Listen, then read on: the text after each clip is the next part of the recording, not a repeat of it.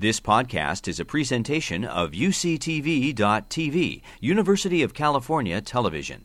Like what you learn? Help others discover UCTV podcasts by leaving a comment or rating in iTunes.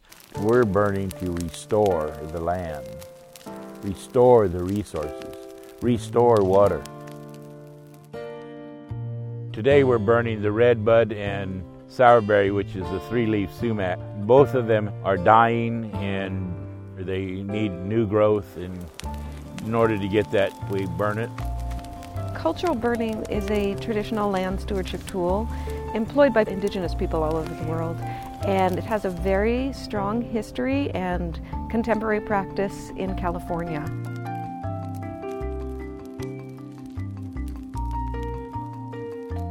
For the students to not only observe him as a land steward and to listen to his knowledge and the way he approached the work, but also to then be involved alongside him and to be guided by him in those methods, really went even beyond what I had planned for the class.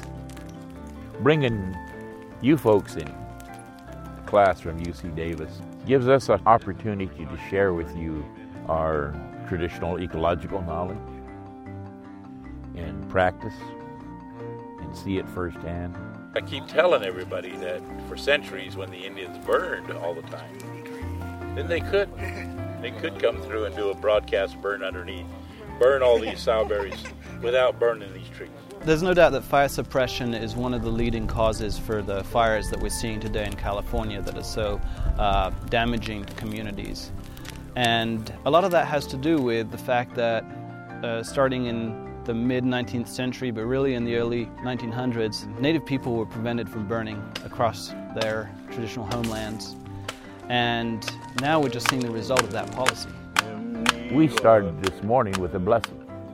We started this morning by asking all our relatives out here permission to come out here. I'm not out here to destroy them. I'm out here to restore and make new life. The thing is that fires are going to burn whether we want them to or not. What we learn from cultural burning practices is that Native American communities have learned to use fire to their advantage. We need to also learn how to use fire to benefit society. I see a lot of hope in collaborative partnerships where we find state and private funding in which people can work together to prepare the land for a burn. So do that thinning, take out the overgrowth and the underbrush, do that raking and piling and burning before you can implement a burn. I think that's key. I think people need to be educated about what the land looked like for many years. You've been listening to a podcast by University of California Television. For more information about this program or UCTV, visit us online at uctv.tv.